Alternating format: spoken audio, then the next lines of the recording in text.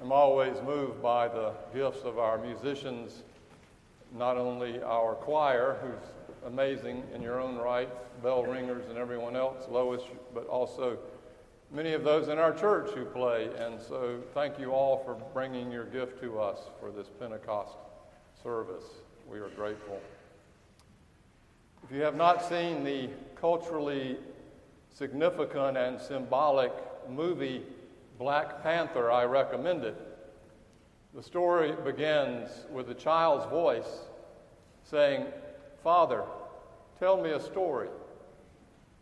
And the father's voice says, "What story should I tell, my son?"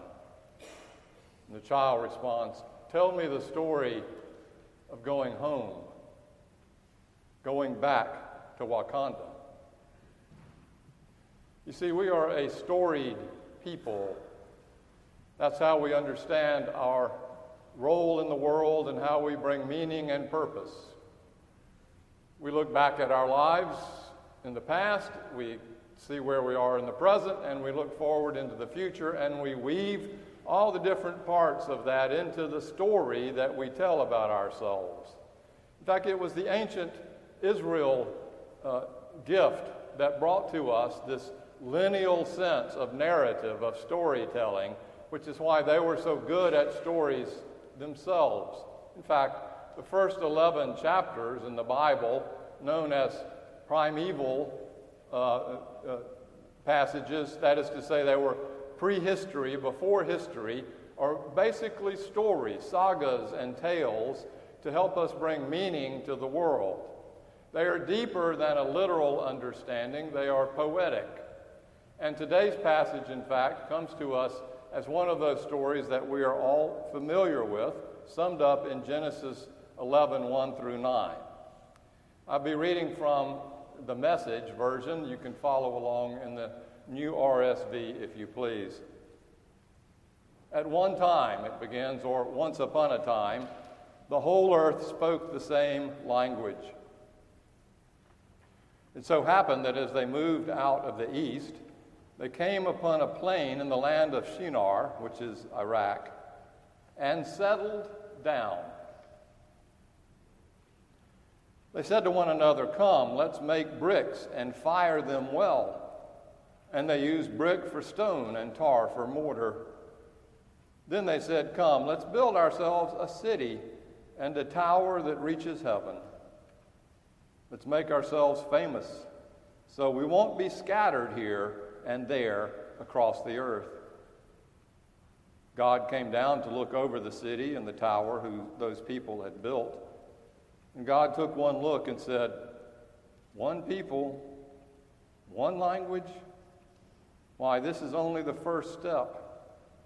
No telling what they'll come up with next. They'll stop at nothing. Come, we'll go down," the royal we. Apparently God has some buddies. "We'll go down and garble their speech so they won't understand each other." And then God scattered them from there all over the world, and they had to quit building the city. That's how it came to be called Babel, because there God turned their language into Babel. From there, God scattered them all over the world. One of God's commands to all of the animals at creation was to be fruitful and multiply. And in fact, God gave that command to the first family, Adam and Eve, "Be fruitful and multiply," saying it not once but several times in those first chapters of Genesis. Apparently, God wanted humanity and creation to scatter itself around all the world and not to settle in one place. Yet here we are in the 11th chapter of Genesis, and all they are wanting to do is to settle in one place, to build a city and a tower. In fact, this comes right after the whole story of the flood. You remember the flood? This chapter-long story of building the ark and the flood, and after the waters recede and they're back on dry land, God says 3 times, 3 times. Scatter, scatter, scatter into the world. Yet right immediately after that, the story tells us the people are not scattering, but building themselves this monument to themselves, this ziggurat, this giant tower. It actually wasn't that big by today's standards, of course, maybe 4 or 5 stories high, but it was built by bricks, and you would climb up around the outside to the top. And the point is that they wanted to settle down in this land and build for themselves this giant tower into heaven, so that then they would be assured that God would not scatter them around the earth again. That was their point. One language, one people, one government, one religion, one ruler, one human pride, egocentric gathering. It's called totalitarianism. It was Heil Hitler, and Russia is for Russians, and America, love it or leave it. I don't know if you saw the viral YouTube about Aaron, the lawyer from New York. He happens to be Jewish, and I'll come back to that in a second. Apparently, Aaron was in a market in New York City and experienced 2 of the employees speaking to each other in Spanish. It set him off.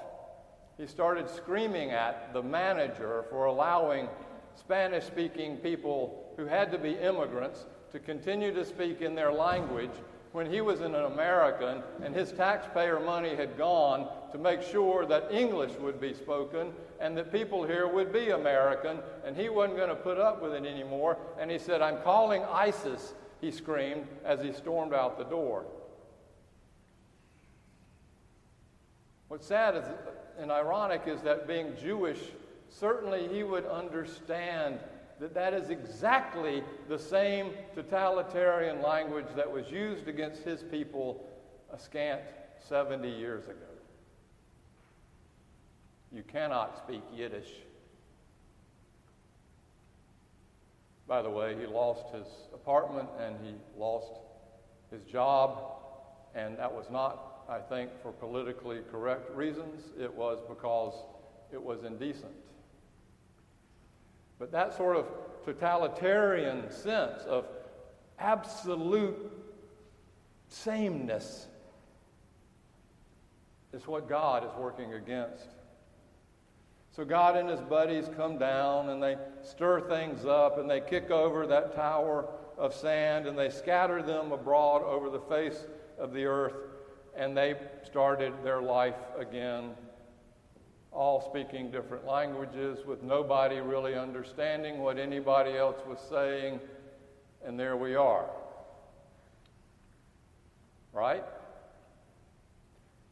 I wonder if our tower is our technology these days, reaching all the way up, if not to the heavens, certainly to the cloud. This tower that we built of technology that we thought would connect us and bring us together, and we would all be speaking the same language of ones and zeros, and all would be invited into the system, into the web. This web of connection is also at the same time, as good as it is, it's also the very source of our divisiveness and disconnection. You can go and find anything you want there to support however you feel about whatever, so that now it's not only a tribal mentality, it's broken down into our own individual idea of what's right and wrong and true and what values matter. All that now is dependent upon me, myself, and I'll find all the support I need on the web. So ironically, this thing that was to bring us together is doing the opposite. And our language seems more scrambled than ever. I mean, who can you trust? What can you trust? What is real? What is fake? What do I believe in? How can we learn to live together in this world with such diversity? This is the point of Pentecost. There is an alternative. It is learning to live with each other even though we do not all speak the same language and we do not all agree on the same issues. This is what Pentecost is about and the power of the Holy Spirit. Take our passage this morning from Acts. It's the one we're familiar with. When the Feast of Pentecost had come, that is to say, they were all gathered in Jerusalem to worship God. They were all together in one place. You see the mirroring of this? At the tower story, they all wanted to live in one place, but God scattered them. But now here they are again in one place. And without warning, there was a sound like a strong wind, which is simply the breath of God, the life of God, being blown into them again to give them new life after Christ's death and resurrection. There was a strong wind. It was gale force, and no one can tell where it came from, and it filled the whole building. And then, like wildfire, the Holy Spirit spread through their ranks, and they started speaking in a number of different languages as the Spirit prompted them. Now they're all speaking in tongues, the fire of God's Spirit coming upon them, and they're speaking in tongues, yet different languages. There were many Jews staying in Jerusalem just then, devout pilgrims from all over the world. And when they heard the sound, they came on the run. Then when they heard one after another their own mother tongues being spoken, they were thunderstruck. They couldn't for the life of them figure out what was going on and kept saying, "Aren't these all Galileans? How come we're hearing them talk in our various mother tongues? They're Parthians and Medes and Elamites and visitors from Mesopotamia, Judea and Cappadocia, Pontus and Asia, Phrygia and Pamphylia, Egypt and the parts of Libya belonging to Cyrene, immigrants from Rome, both Jews and proselytes, even Cretans and Arabs. They're all speaking our languages, describing God's mighty works. Their heads were spinning. They couldn't make head or tail of any of it. They talked back and forth, confused, asking, what in the world is going on here? Some people accused them of being drunk on new wine. So as I read this text, it initially seems to say that it is about speaking in languages that everyone can understand, but what it's really about is hearing the different languages that are being spoken, about listening in a new way that has been fostered and encouraged by the power of the Holy Spirit. They're all gathered in worship, and God came down, and instead of creating havoc and babble, God brings them together so that they can hear and understand each other. It's the exact mirror opposite of the Genesis story. And I get a picture of the disciples sitting in the upper room, scared to death after Jesus had left them, wondering what their lives were going to be like now that their leader had gone, who was going to encourage them and who was going to support them. They don't want to leave their place of refuge. And all of a sudden, this Holy Spirit gift comes into their midst, and it girds them up with courage and strength.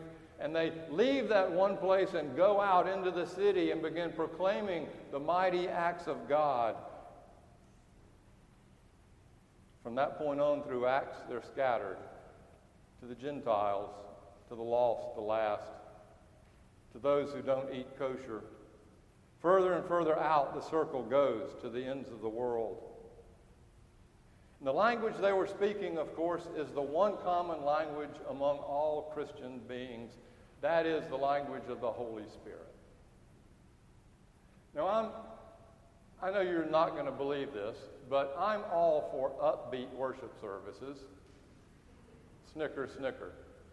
I am. But I'm not up for worship services that are upbeat simply for the sake of bringing people into the house. Because once that starts happening, then we become an entertainment industry, and what people begin to expect is an experience.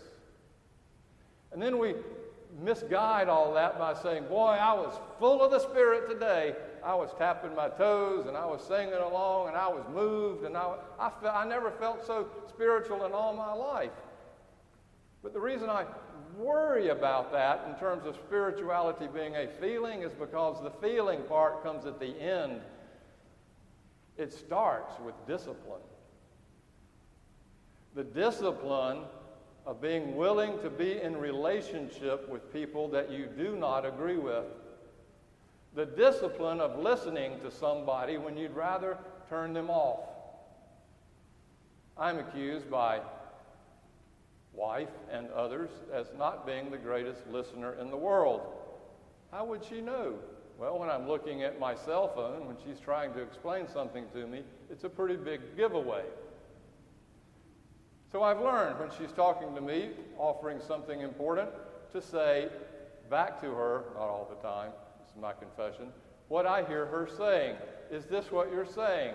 Am I understanding you right? And if I can say it right, then she knows I'm listening. And if I don't say it right, she knows either I'm not listening or I do not understand, in which case she helps me understand it better.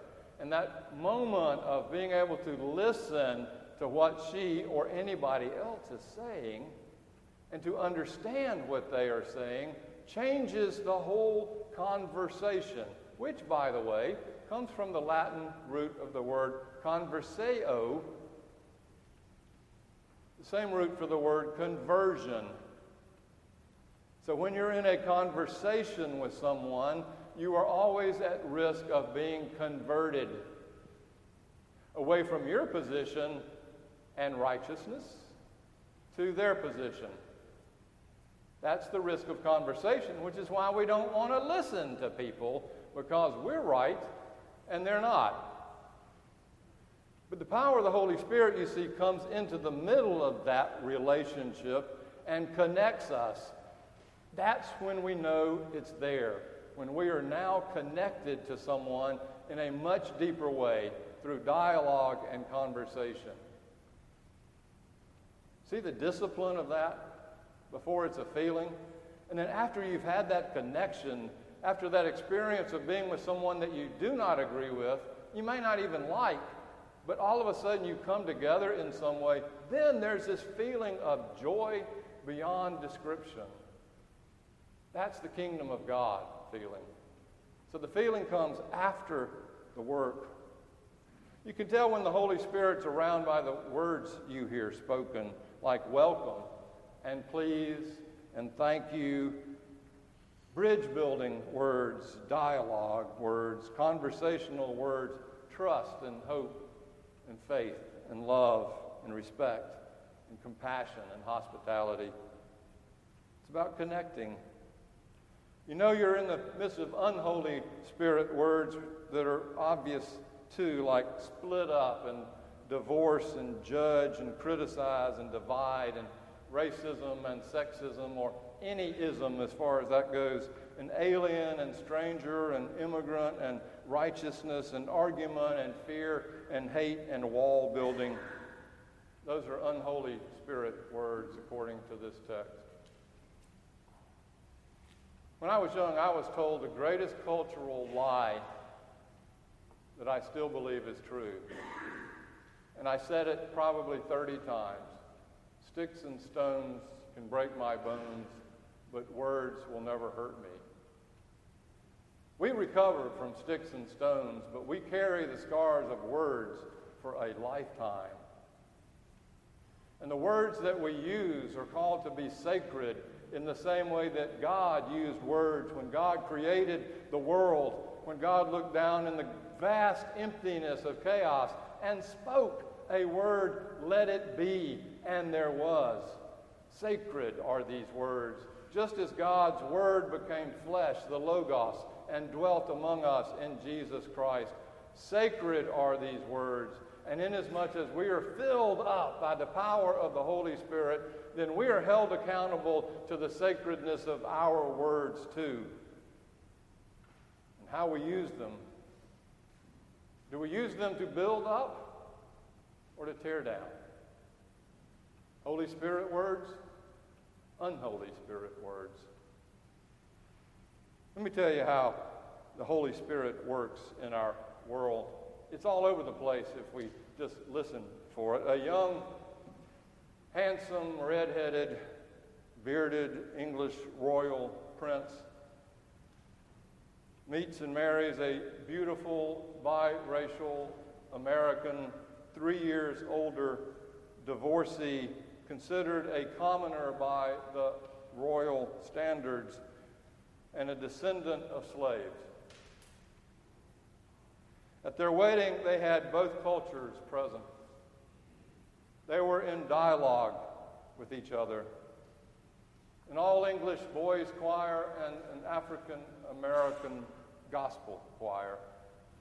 The Bishop of Canterbury overseeing the vows, and a bishop, the first black evangelical bishop in the Episcopal Church, Reverend Curry, 65, young man, 65, preaching this powerful passage on the meaning of love, not just romantically, but in every possible way, the love that we are called to live with each other, whether we agree or not. That's the power of God's Spirit.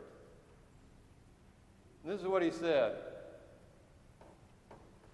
Christianity is a movement grounded in the unconditional love of God for the world, and a movement mandated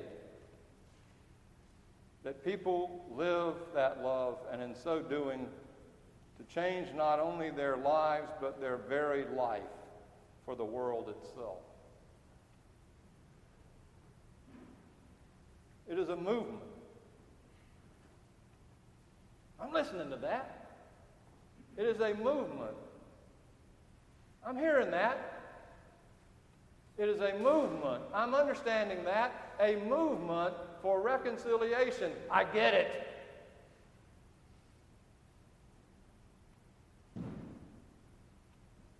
You hear that story? That's the power of the Holy Spirit that lifts us up and moves us out into the world to be agents of reconciliation. And it starts by our listening to people. And if you really want to go deep, just ask them to tell you their story. Sit down with someone you don't agree with and ask them, tell me your story.